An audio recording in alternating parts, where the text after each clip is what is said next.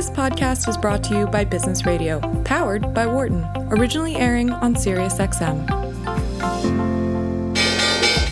Welcome to our Behind the Markets podcast. I'm your host, Jeremy Schwartz. Alongside Wharton Finance Professor Jeremy Siegel, we tackle the latest market trends every week on Business Radio, powered by the Wharton School, SiriusXM, channel 132. Our guest consists of experts like the world's leading authority on long-term economic growth, Bob Gordon. We will continue to see jobs created rather than destroyed. Former chair of the Federal Reserve, Janet Yellen. I don't think either of us ever expected that we would live through a financial crisis. Or even the head of the Digital India Foundation, Arvind Gupta. The reason that people are talking about India is massive digitization and financial inclusion that we have done over the last couple of years. Enjoy this week's show. Welcome to Behind the Markets here on Business Radio, powered by the Wharton School. I'm Jeremy Schwartz, Global Head of Research at WisdomTree. My co-host is Wharton Finance Professor Jeremy Siegel, author of Stocks for Long Run and the Future for Investors. We also have Lee Chen Ren, the Director of Modern Alpha at WisdomTree. Joining us in the second half of the program is going to be Jeff Winiger. Please note, Jeff and I are registered representatives of Foresight Fund Services. Professor Siegel is a senior advisor to WisdomTree. Our discussion is not tied to the offer of sale investment products, and the views of our guests are their own and not those of WisdomTree affiliates. It's really hard to avoid politics today, and on a day where there's a lot of news, very political oriented, we're going to focus on the intersection of politics and the impact for the markets and your investments on today's show with two great guests. But before we get to them, first, Professor Siegel, we got the jobs report. Maybe give us some comments on what you think's happening and that jobs report. Yeah, marginally better than expected. But, as I've been saying, since the virus, I regard all these economic announcements as looking in the rearview mirror and only of marginal importance. It's 3 weeks ago. We got to look forward. That was the heart of the surge. What's really important is forward-looking, and that means what are the virus trends?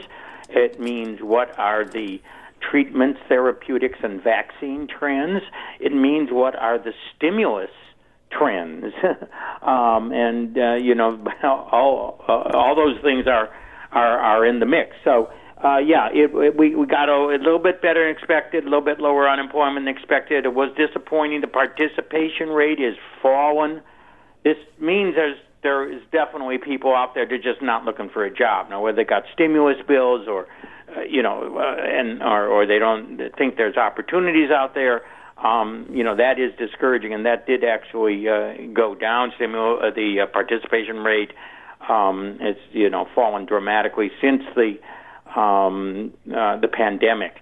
Overall was fine, but take a look at the markets. S&P futures were up for 10 minutes, and then they just fell right back down. Really, there's been virtually no reaction to this employment report. On the stimulus package, still a standoff, and that is important. But there is an expectation something is going to be done. Somewhere's going to come in the middle between the $3 trillion of the Democrats and $1 trillion of the Republicans. And by the way, I know there are a lot of Republicans that oppose anything more, but if Trump approves it, there's enough Republicans go along with the Democrats in the Senate to make this a deal. So if they make a deal with the Democrats, the Republicans can't stand in the way if Trump does. So that will make a deal.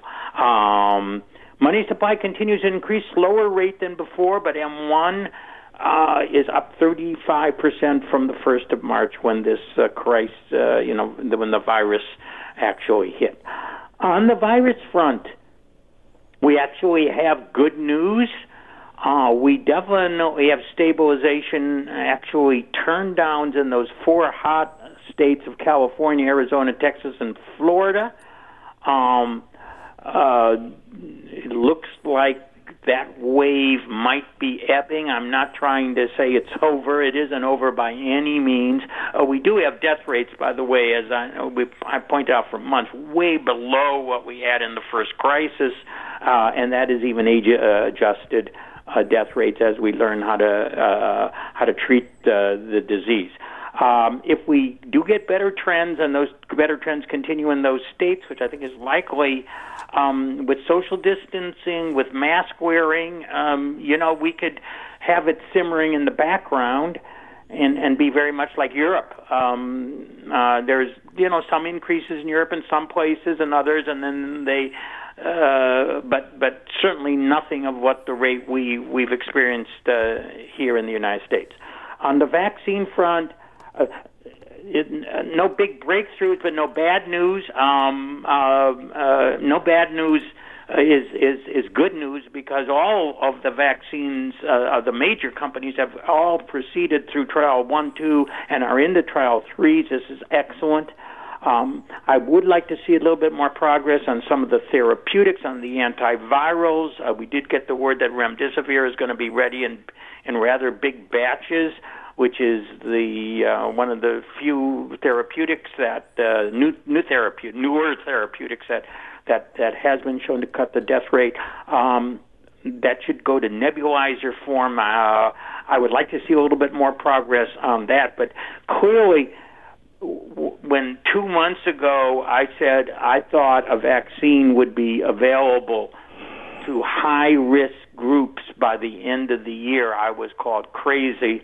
And I was even told not to retract statements that I had made on CNBC and others. Now even Fauci and others are making that. Now I'm not going to go as far as Trump and said vaccine by the first week of November on Election Day, but the progress on the vaccines has definitely gone dramatically fast, and I would be really surprised if several of them weren't not 100% effective, but very largely effective, and will be given to the at-risk populations by the end of the year.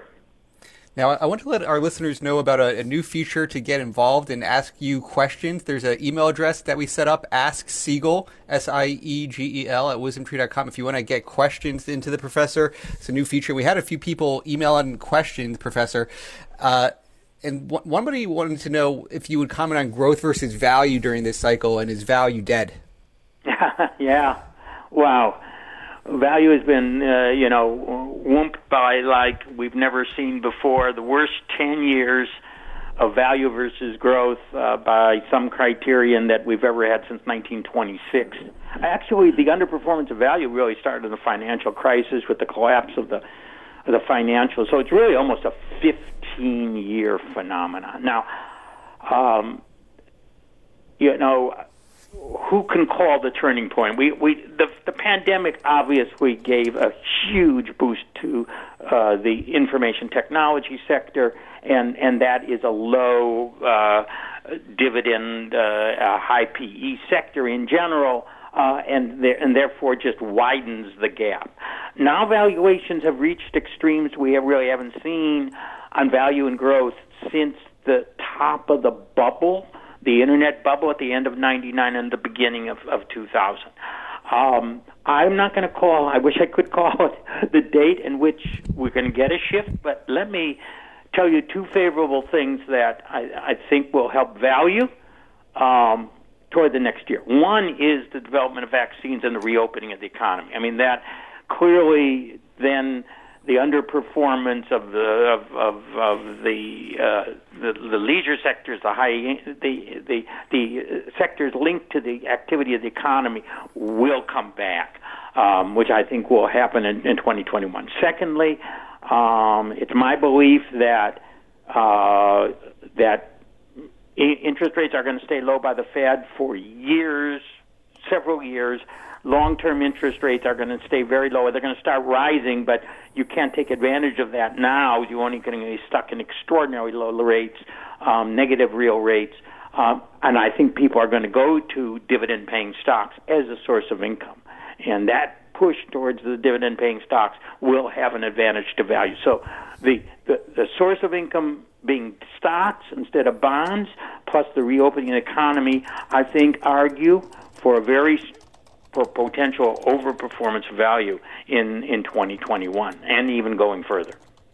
Now, there was another good question on what the next market cycle will resemble? Is it something like after World War II, the 60s, 70s? Where do you see the next cycle looking like if you had to draw a parallel to history? I think it looks to me like right after World War II, we had a tremendous increase in the money supply and a tremendous increase in debt. And everyone was scared of a recession coming back because that's what they experienced for 10 years. And so they were very cautious. And then they found out they had liquidity and started spending. We had a post-war spending boom. I think the buildup of liquidity in the money supply that I mentioned earlier is going to boom into the economy in 2021. It's going to cause inflation, not rapid inflation, but inflation well above Fed target. I think this is good for stocks. I think it's terrible for bonds. I think we have the potential for a very, very strong economy in 21. I think it really looks like the post-war period, early post-war period to me. This is great. I have one final question. It's going to be a great transition to Greg Valliere, who's a chief policy strategist. When you think about the poll results in 2016 election and people didn't really get the Trump view right, do you think they are telling a similar story now with Biden's prediction versus Trump? How wide do you think the polls are off? Well, I'm really anxious. I'm going to, with being on with Greg here, because this is all right. So here's my assessment. Trump has recovered. Not totally recovered, but has made a little bit of a U-turn. Is it too little, too late? You could really argue that. But in the polls, he's come out of the depths. On the predicted market, I actually saw him going to 44. The Republicans going to 44. It includes the possibility that Pence might run, whatever. The Democrats at 60 and him at 44. 44, by the way, for the Republicans in the predicted market is the highest since June 17th. So that's a very interesting 6-week period. He had fallen as low as 35, so 44 is interesting. What's also interesting is the Senate, which is actually now for president, for the first time I have ever seen it in the predicted market, more possibility that Trump would win. Again, this is unlikely. I'm not saying he's a favorite, but more likely than the Senate remaining Republican. Let me, though, go to your question. Could there be an undercount for Trump?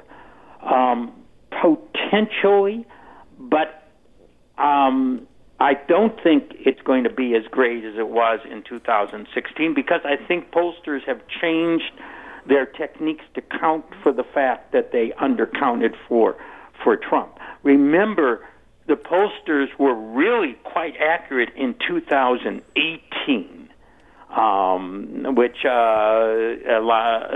in terms of predicting the switch of the House and the Senate races, which really did favor Republicans in terms of numbers in 2018 as opposed to 2020. So I think they were pretty right on then. So I think they made a correction. So there could be some undercount. I know there's unhappiness. I don't think Biden has done a great job. And we want to talk about the vice presidential choice, which might come at any minute.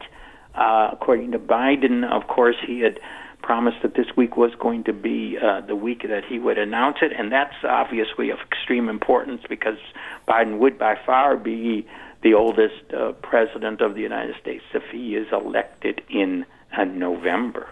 Well, let's bring in, on that note, Greg Valliere, Chief Policy Strategist at AGF Investments. I know both you and I follow Greg's notes on a daily basis. Greg, welcome to Behind the Markets. Great to be with you. You heard a lot of intro there with the professor. Maybe, Professor, you want to lead off here? Yeah. So, do you agree with what I've said? What is your handicapping at the present time? And now, I'm going to ask you a question. Very rarely do we get a pollster, except the day before election, to give a prediction and could be wrong in 24 hours. But I want, it looks like at least in the betting markets, a tight race between Harris and Rice. Although Harris looks ahead, I definitely want your assessment of the vice presidential choice over here, Greg? Well, first of all, it's great to be with you. I would say that if the election were tomorrow, Biden would win decisively. But it's not tomorrow. It's November 3rd. And I think the polls will continue to tighten. They've tightened this week a little. Biden still has a lead, but it's not in double digits anymore. So it's getting a little more interesting, and I think the vice presidential pick will be a fascinating insight into whether Biden is a pragmatist or a populist. I think the safe money, the conventional wisdom is still on Kamala Harris. The conventional wisdom is not always right. She stuck a knife into Biden in the first debate, and some of the Biden people haven't forgotten that. I think she'd be best qualified of the candidates to be president. I have a wild card. My wild card is a woman by the name of Val Demings, the former police chief of Orlando, Florida, a member of the House, was on the impeachment team in the House against Trump. She was a first-rate police chief, and I think if the issue of urban violence, gun violence, continues, you see what's happened in Seattle, Portland, New York, a lot of cities, Chicago, Atlanta. I think Biden may need to get inoculated on this issue, and Val Demings could do that, being a former police chief. So she, in my opinion, is still in the mix.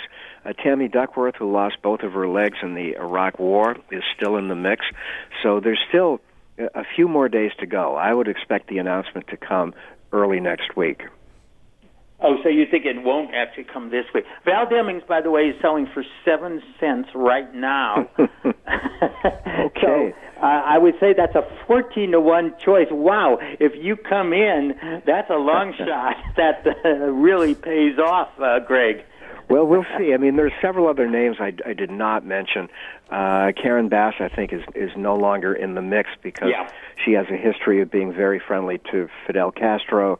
There are a lot of other Scientology, am I right? And that as well, correct. And there's some other names, but I mean, the conventional wisdom on this, I agree with, and I think that Kamala Harris would make the most sense.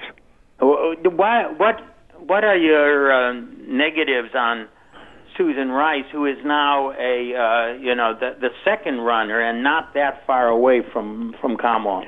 Well, she and Biden worked closely together when they were at the White House, but she has a problem, and that is Benghazi.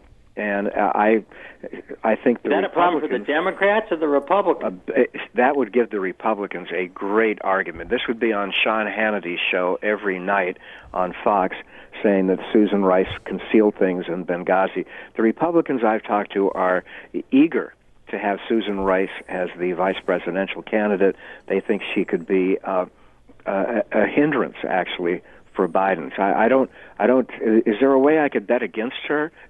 Could I buy? Yeah, I mean, you actually can. I mean, Susan Rice is 35 cents right now, so it's 2-to-1. But long short trade here. We're talking. You really think? I mean, do you really think the American public cares that much about Benghazi? I mean, given all that has gone down over the last 2 or 3 years, Benghazi seems like ancient history. We do have Susan Rice being really intelligent, no question about that. I agree. I mean, her creds on that are extremely high. There is the question of is she the one that could take over the reins should something happen to Biden? But certainly on smarts and degrees, you don't get much better than Susan Rice. A very competent woman, but again, all of the Republicans I talked to would be ecstatic if she were the running mate. I think they feel she's got some baggage. Mm-hmm. Okay. All right. So that's very. Let's talk about the Senate. Now, I'm going to say something that, and I did mention this in my opening commentary, which I 3 months ago I would have thought impossible. Is it possible for the Trump to take the White House and the Dems to take the Senate? Before it was always rank order, wasn't it? Oh yeah, I mean maybe Trump won't make it, but the Republicans were trading 70 cents on the Senate. But what do you think is now it's almost saying that that's a possibility. Well, first of all, the Senate is a big deal, as you know, because it's the firewall against the House. The House will stay liberal, and they will send a lot of activist legislation and things like the Green New Deal, big new tax hikes, to the Senate. The Senate traditionally, in the last few years, has blocked this type of legislation. The Republicans have a 53 to 47 seat majority, and the Democrats are almost certain to lose one seat. That's in Alabama. So then it would go up to 54 to 46. So could you have a 4-seat swing? The Democrats would have to pick up 4 seats. If it was a tie, if Biden won, he would break the tie. So the 4 seats are Maine. Susan Collins, not in great shape. She could lose. Colorado, I think there's a chance that the Democrats could pick up that seat. Arizona as well, and then North Carolina. It's possible the Democrats can pick up 4 seats, losing one of theirs, and you do have that tie that the president would break. Yeah. So if that's the outcome, and Trump wins, obviously Trump would break the tie. If Biden wins easily, if he wins by 6, 7, 8 points, I think it wouldn't be a question. I think the Senate would probably have a net gain of 5 or 6 seats for the Democrats. Yeah, there are some close ones. I mean, there's been a little bit of a shift. At Bullock in Montana, Daines is polling much better now. There was a little boomlet there, so there's been some, a little bit of that hope of that seat is slightly disappeared. There are some really tight races. Iowa is a tight race. I found polls this morning that just blew me away, showing Lindsey Graham virtually tied in South Carolina. I would have guessed he'd win in a landslide. Yeah. And I think that even in Kentucky, Mitch McConnell is only up by 3 or 4 points. So if Biden wins big, the Senate will clearly go to the Democrats. And then you get a really fascinating story. Let's say the Democrats have a great night and they wind up with 53 or 54 seats. That's still not 60, which you need to break a filibuster. So could there be an effort? Could Biden say it's time to change the filibuster rules? Barack Obama has already advocated doing that. If they change the filibuster rules, the Biden agenda could sail through Congress. And for the markets, which like divided government, which worry about tax hikes, that would not be a good story. Let me just introduce quickly. We're talking with Greg Valliere, Chief U.S. Policy Strategist at AGF Investments. And Professor, I'll let you keep going. Yeah, I mean, now, I think we actually had a little discussion earlier. It is possible for the Biden tax plan to pass even without the removal of the filibuster. Is that not correct, Greg? Well, they get one chance a year. It's right. Arcane rules, but they get one chance a year to have only a 50 votes to pass a tax bill if it's attached to a budget resolution. So, again, it's kind of arcane, but there is one chance a year, if a bill is related to budget issues, that they could only require 50. So, yes, much of the Biden tax plan could make it. Frankly, I think Biden would be well advised to wait and not start right away if he wins in January with a big tax hike proposal. I think he would have to worry that the economy is still fragile. I think he would not want to start antagonizing the markets right away.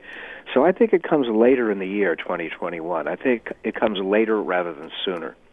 I mean, it is true that Trump got his through on exactly that one vote. Isn't that right? Yes, that's right. Yeah, so, I mean, there's definitely a precedent for that happening. I also completely agree with you that even if Biden sweeps and gets it through, I don't think it's going to take place until 2022. Yep. Because of the facts. I mean, it might pass in 2021, but very honestly, I don't think the provisions would take place until 2022 because of the weakness of the economy and also, you know, it's it would have to be retroactive. It's certainly not going to be passing until next year sometime. And I think Biden would focus initially on regulatory policy. He can change a lot. He can undo what Trump has done. Biden could get tough in that area. I would be a little concerned about financial services, fossil fuels. There are a lot of sectors that I think would see the regulatory climate change quickly. Because we could argue how much of the stock market. I mean, the thing that I would worry about the most, I think the biggest source of stock increases, and again, this is my opinion, was actually the corporate tax cut, more than the regulatory changes. And that, of course, is going to be not 100%, but largely reversed by at least the Biden's tax proposals. Not going back to the old rates, but taking away an awful lot of that tax cut. What do you think? I agree. He would go from 21% now, maybe up to 28%. And maybe more importantly would be the introduction of a really tough minimum tax aimed primarily at the tech stocks. You look at Amazon, and I think it was 2 years ago, made $11 billion and got a tax refund. So I do think there would be a minimum tax, and I think the tech stocks would have the most to worry about. Yeah, and there's also the removal of what's called the low-income foreign tax that he was that's also really very important. Also, that in terms of that. Now, let me just mention here. For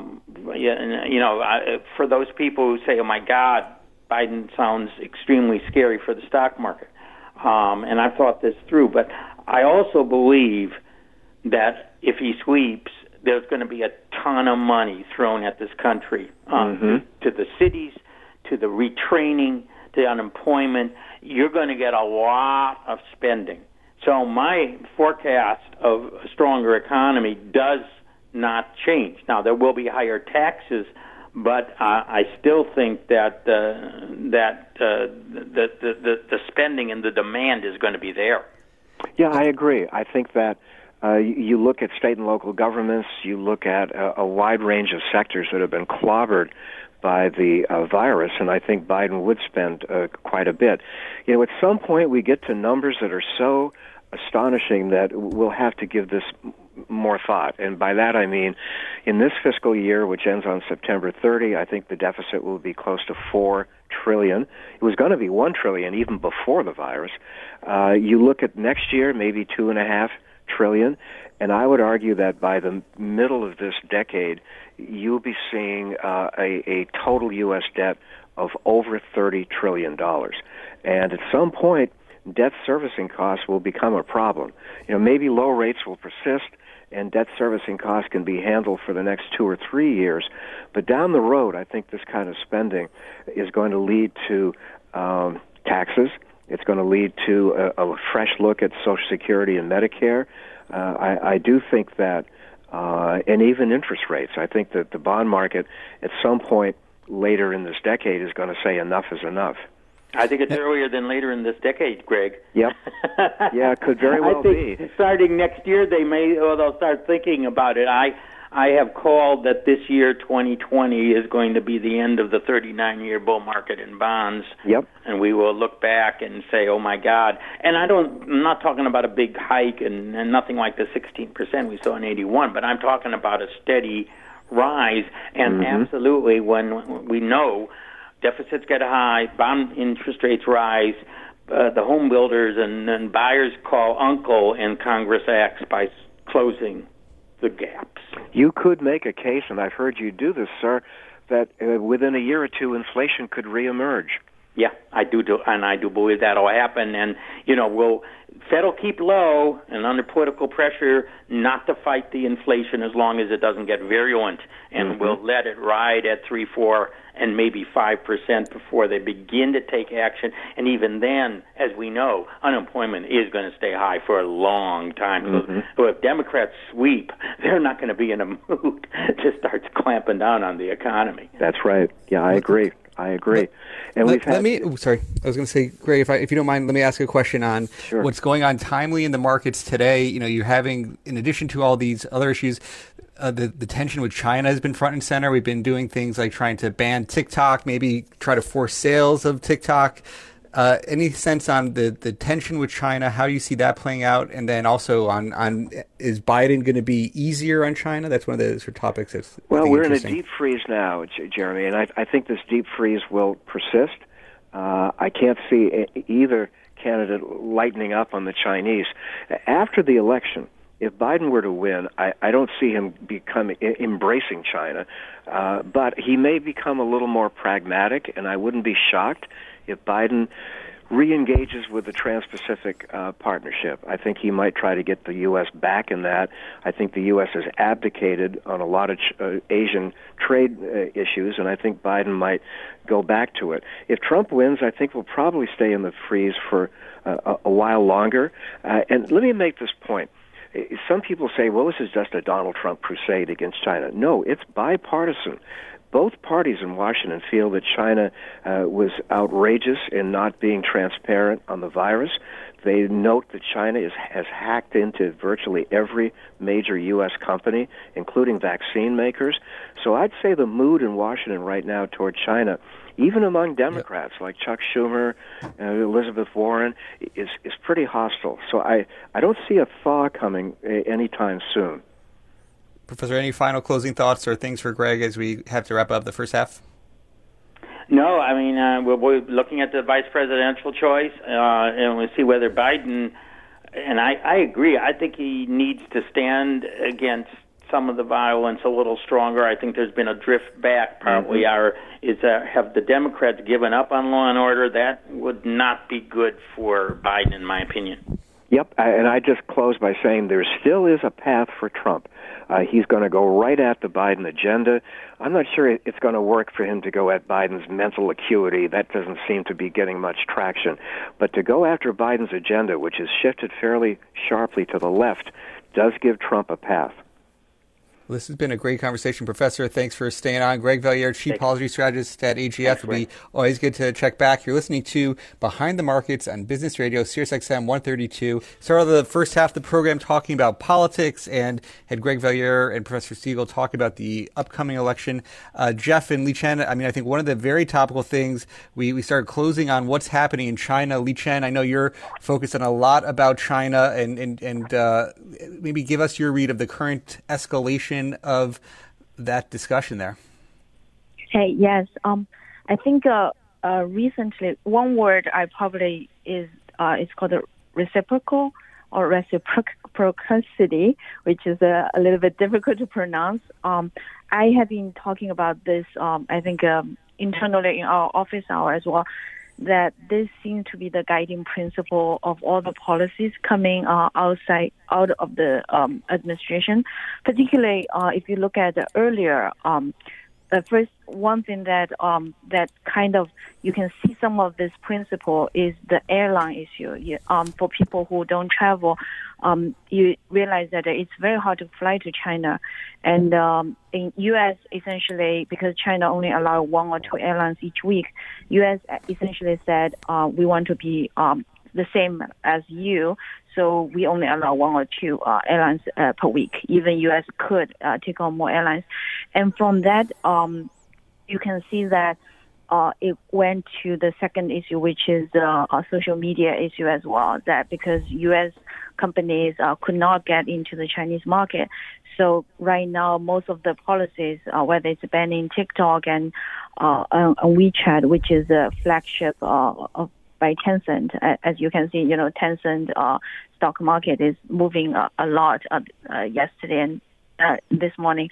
I think that this principle is the way I have been viewing how the next stage of the U.S. policy is likely to go.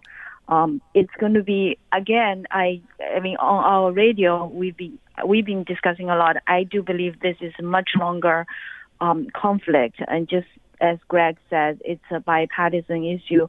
There are a lot of economic, rationale behind some of these policies where, you've got a very high support.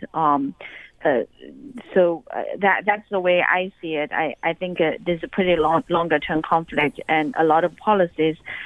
If you think about the reciprocal view that the policies is going, then it makes you easier to understand what's the next likely U.S. policy could be coming. Jeff, and when you look at what's going on in the current dynamics with China, how are you looking at it? Yeah, Jeremy, thanks for having me on. Well, there were some great points made by Greg in the first half of the show. I was able to listen into it, and he made it almost sounded like something I would have said. There's only two issues that seem to have bipartisan support in the current environment, and that's really been the case for several years now. It's cracking down on Silicon Valley and cracking down on China, right? That's the only two things you could get Chuck Schumer and Marco Rubio to agree on. And so you have this situation where you have to game the election to try to figure out where you are in an equity decision on the China versus the U.S. question, right, or emerging markets versus U.S. equities.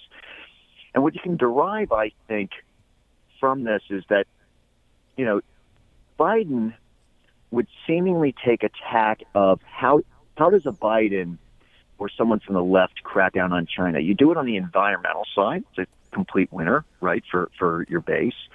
And you do it in manufacturing, right? I mean, if you think about classic Joe Biden or the Democratic Party of old, it was the party of unionization. This is the plank. If you were to say, I want to bring manufacturing back home, heavy industry, smokestack stuff, back home to Ohio, to Michigan, that's how you would campaign as a Joe Biden type platform. What you're seeing from the Trump administration is much more of a national security, right? A neocon type concept. With TikTok, it's TikTok collecting our data. Huawei on 5G infrastructure. And so that's kind of where the pair trade seems to be arising. And what I found is it's funny when you look at Jeremy Siegel talking about the predicted presidential probabilities, I mean, I'm looking at those every day. And you have essentially the generic Democratic presidency, just in case, for whatever reason, Biden wasn't to make it all the way. It's at about 63% probability that the Democrat becomes the president. And you can see when that ticks up, you can see the differentials between Chinese equities and U.S. equities when it ticks up and ticks down. When it ticks up, we find that the tech-oriented Chinese equities rally. They rally by a larger order of magnitude than the S&P 500, seemingly because, again, if it's Trump, then there'd be a crackdown on tech. But if it's Biden, it would be more of a bring manufacturing jobs back home and avoid dumping of low-cost products. So when Biden seems to be on, if you're prognosticating a Biden win, it seems to be a positive for Chinese tech, Chinese firms that are not affiliated too closely with the state, state-owned enterprises, those types of concepts. And then it's the opposite side for those that are prognosticating a Trump thesis. I mean, it's fascinating. I mean, with all the tension with China, the virus starting in China, you would have, it surprises me sometimes when I look at the top performers on the year and you see, a basket of Chinese stocks up like 30%, if it's focused on the tech and consumer area. And it sort of goes to how hard it is to sort of pick your winners. But I mean, these tech companies in China are definitely giving U.S. tech a run for their money. Yeah, there's so many things going on. There's all kinds of. I was speaking with someone yesterday, and he said, "Well, who does China want to win?" That's a good question. You could argue, okay, so if you wanted to look at what does the Chinese Communist Party want? Maybe the argument is maybe they want Trump. I mean, Trump is coming down hard, but then again, Trump sometimes looks the other way on human rights abuses, right? You would think your gut instinct would be, they would want Biden. Biden would reach out, put a smile on his face, and wouldn't be tweeting against them. But not necessarily true. Think about it from the perspective of what's happening in the currency markets. That critical threshold on CNY versus USD, right? The Chinese yuan relative to the U.S. dollar. It's a 7-to-1 ratio, and it's gone down south of 7, indicating yuan strength. And why would you allow it to strengthen? To basically calm down Trump, right? To throw an olive branch to Trump and favor him in that dollar weakness would help the U.S. economy in the short term. So you could even argue that the Chinese want a second term from Trump so that they can, essentially not see D.C. get in tight with Brussels and Berlin and form this international coalition. The thing about it, Jeremy, is I think this international coalition of the West is going to happen in time regardless, because I just put out a white paper I guess it was earlier this week. I mean, there is everyone that was seemingly sending an olive branch over in the direction of China in the last 5 or 10 years has completely turned on a dime just in the last year. The Australians, Canadians, the British turned around on the original Huawei decision and then it essentially aligned with D.C. on it.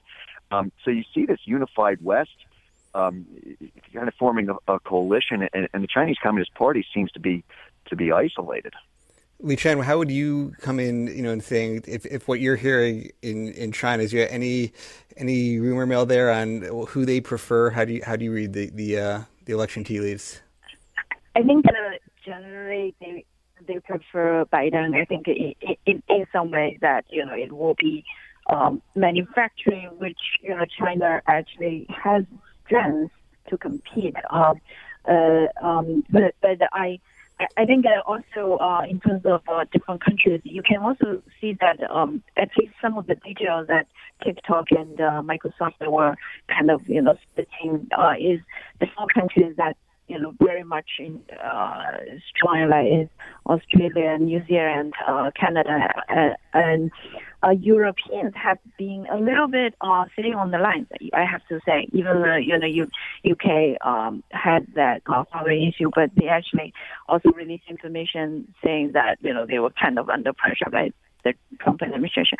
So I think you can, through all these negotiations, you can see the countries that's much closer to strategic with the U.S. I think that the tech and the manufacturing issue is actually pretty interesting in the sense that if you look at Chinese tech companies, their earnings mostly they came from within China. So even if you have a bigger separation, these companies in general is a little bit better weathered than manufacturing or in some way. But of course, we don't know how much decoupling in manufacturing will go. And I think that is where the uncertainty is the biggest. Right now, you see decoupling in the social media, in the tech area, but you don't know whether it will be across or it's just in these issues, in these areas. Let me just reintroduce quickly. We're talking with Li-Chen Ren, Director of Modern Alpha at WisdomTree, Jeff Winiger, Director of Asset Allocation. Li-Chen, one of the things we were talking about, and I've been making some statements that if you think about, put the politics aside, and it's hard to put the politics aside today for sure, but if you said you put U.S. tech versus China tech and for the next 10 years, arguably the China tech has bigger growth opportunities. They have more people and they're using the data more. And if you're going to have big advances in innovation, I could see, the BAT, Baidu, Alibaba, Tencent, and all those having as much innovation as our big tech in some ways. Now, you make some points that there's some up and coming tech that is gaining share. Do you want to talk about any of those examples? Actually, first, we have this ex-state-owned idea, and of course, the ex-state-owned, when we think about the ex-state-owned index, usually we think about the governance, its advantage. But another advantage I want to emphasize is actually in the ex-state-owned industry, it's much more competitive. For example, China tech is probably one of the most competitive areas in China. So if you think about the U.S., who is a direct competitor, if you can think about against Google or Amazon? It's very hard to say there is a very strong one coming. But in China, for almost every big one, there is another one which is very much making a play. So, for example, Alibaba is of course dominant in like Amazon, but Pinduoduo, which is which is a very up and coming. They have been very much making inroads against the e-commerce part, and the other is the social network. It's not just WeChat, for example, like Bilibili, which I know it sounds like so childish name, but their ticker is also sounds a little bit childish, but they have become just like TikTok. They have become the Chinese younger generation's social media go-to platform. Like not many younger people want to use WeChat. They consider WeChat like for older, like for old people. So I think that it's very competitive. And also mentioned that in China, people are very, I think they're pretty receptive to digital technology in the economy. For example, like online education. In the U.S., it's hard to find a very top-ranked e-commerce that specifically do online education. But in China, online education is actually a part of the tech, tech space that has warranted quite some. They've generated quite significant earnings.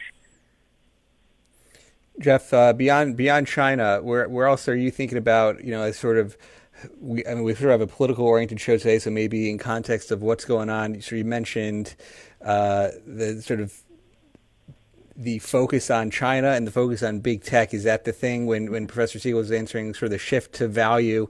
Is your answer the election? Like what's where are you thinking? Yeah, and look, at this point we're now midway through August, or I guess you could say first week of August, and the election is going to, as it always does, rule the roost. And if you think about what Greg was saying in the first half with Siegel, they were talking about the VP pick. I would tell the listeners that don't pay too much attention to the VP pick. I never feel like it's as important as people think. For example, if you were to go out and ask people who is Hillary Clinton, who is her running mate, how many people really remember Tim Kaine? If you go back in the annals of history, you may remember Lloyd Benson back in '88 because he had the zinger on Dan Quayle. I knew Jack Kennedy. You are no Jack Kennedy. The old Lloyd Benson, probably the best VP presidential debate zinger of all times. But that didn't stop Michael Dukakis from completely collapsing in that '88 presidential election. You could say Sarah Palin. That one was important. That was a VP pick that was probably a hindrance. The only one that ever really strikes me as memorable is Admiral Stockdale from Ross Perot back in '92. The third-party candidate. Other than that, a lot of history shows that VP can only swing you a half of a point or perhaps a point. So I would try not to get too distracted by that. One of the things that I would point out is, okay, so if this thing is truly tightening, which I think it is, at least in the last week, two out of the last three polls were really disheartening for Biden and promising for Trump. But one was the poll by The Hill with Harris X. That poll was 10 points, 60 days ago. It's now down to 3. The Economist poll is still showing a landslide. So The Economist would have Biden up by 9. When you think about what Greg said, where he said, look, if it was held today, Biden would win. If The Economist poll is any indication, he's absolutely right. 9 points is just yawning. And then the other one is this one always has a lot of real question marks on it because it's people say it skews conservative, which is the Rasmussen poll. Rasmussen has Biden up 3. And so when you go back and you look at November of 2016, the very last Rasmussen poll had Clinton up 2. So it's right around, basically on the nose of where they had Clinton when she lost. So I think the poll's very telling that Rasmussen or the Hill or any guidance, you wouldn't rule out something today. The big question, of which I don't know that I have the answer, is what is the percentage of people that are lying to the pollsters or are shy Trump, the loose shy Trump voter. But one of the things that I think is critical is that, unfortunately for Trump's prospects, he now has to spend time and money battling for what used to be a secure Texas. And this, I think, gets into the sector work here. Okay. Previously, the GOP would say, Texas is ours. You don't send anybody there. You don't run any television commercials. That has totally changed.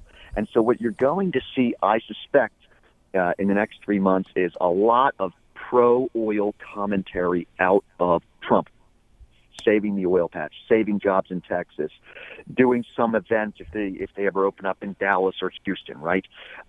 That would seemingly get the oil bulls back together to bid up the, I don't know, perhaps the oil majors or something like S&P 500 energy on account of if Trump is rising in the polls. So that's one of the pair trades is energy relative to 500. For if you're long Trump, you're long energy. If you're long Biden, you're short energy, right?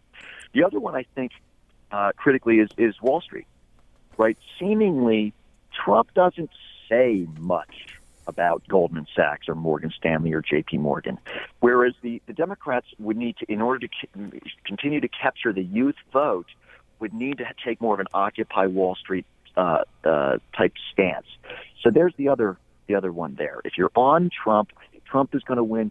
Seemingly that would be a positive for financials for the big mega banks. And if you're on Biden, the other side of the pair. So that's some of the things that are coursing through my mind. The other ones are, I think, obvious if you just kind of think about it, is, right now we have a total blowout of the federal fisc, right? It's going to be multiple trillions of dollars this year on account of essentially transfer payments, right? You're out of work, here's a transfer payment, $600 of unemployment, and so on. Seemingly, you could have I have to always battle this in my mind, is do you have a Biden presidency where the transfer payments are continuing? Because remember, even with this fresh unemployment rate, this unemployment rate is still higher than the worst unemployment rate in the global financial crisis, which was 10, and we're at 10.2 right now. Do you have a transfer payments plus Green New Deal infrastructure spend out? So this is inflationary stuff on the Biden side. So all these things should be coursing through your mind if you're trying to game the stock market here. I'd be looking at, if you're on a Biden thesis, I'd be looking at solar, wind, those types of hat tip environmental lobby type planks. If I may, I want to add quickly about the polls. I understand Professor Siegel said pollsters have adjusted, but I think this one is also, you have to, take into account this cancel culture, make people even less willing to answer. Mm-hmm. So I think, and if you encounter, I don't know much politics of history, but if you look at all the new owners of, new sales of guns, new owners of guns, so all these, you can swing on the margin, pretty, 2 or 3%. And besides, it's really the electoral college that you need to win. It's not the national. So I know that everybody says like Biden has such a high. I live in the suburban Philadelphia. We have to go, Li Chen. Go. Sorry, so, I really think President Trump can win if you think so. It's going to be interesting. So thank you, Jeff. Thank you, Li Chen. Our producer, Patty Hall. Sound engineer, Dion Simpkins. Have a great week, everybody. Thanks for listening to the Behind the Markets podcast. If you want to learn more about WisdomTree, visit wisdomtree.com. You can also follow me on Twitter at Jeremy D. Schwartz. I'd like to thank Patty Hall for producing our live program on SiriusXM channel 132 and our podcast producer, Daniel Bruno. Join us next week for another edition of the show. For more insight from Business Radio, please visit businessradio.wharton.upenn.edu.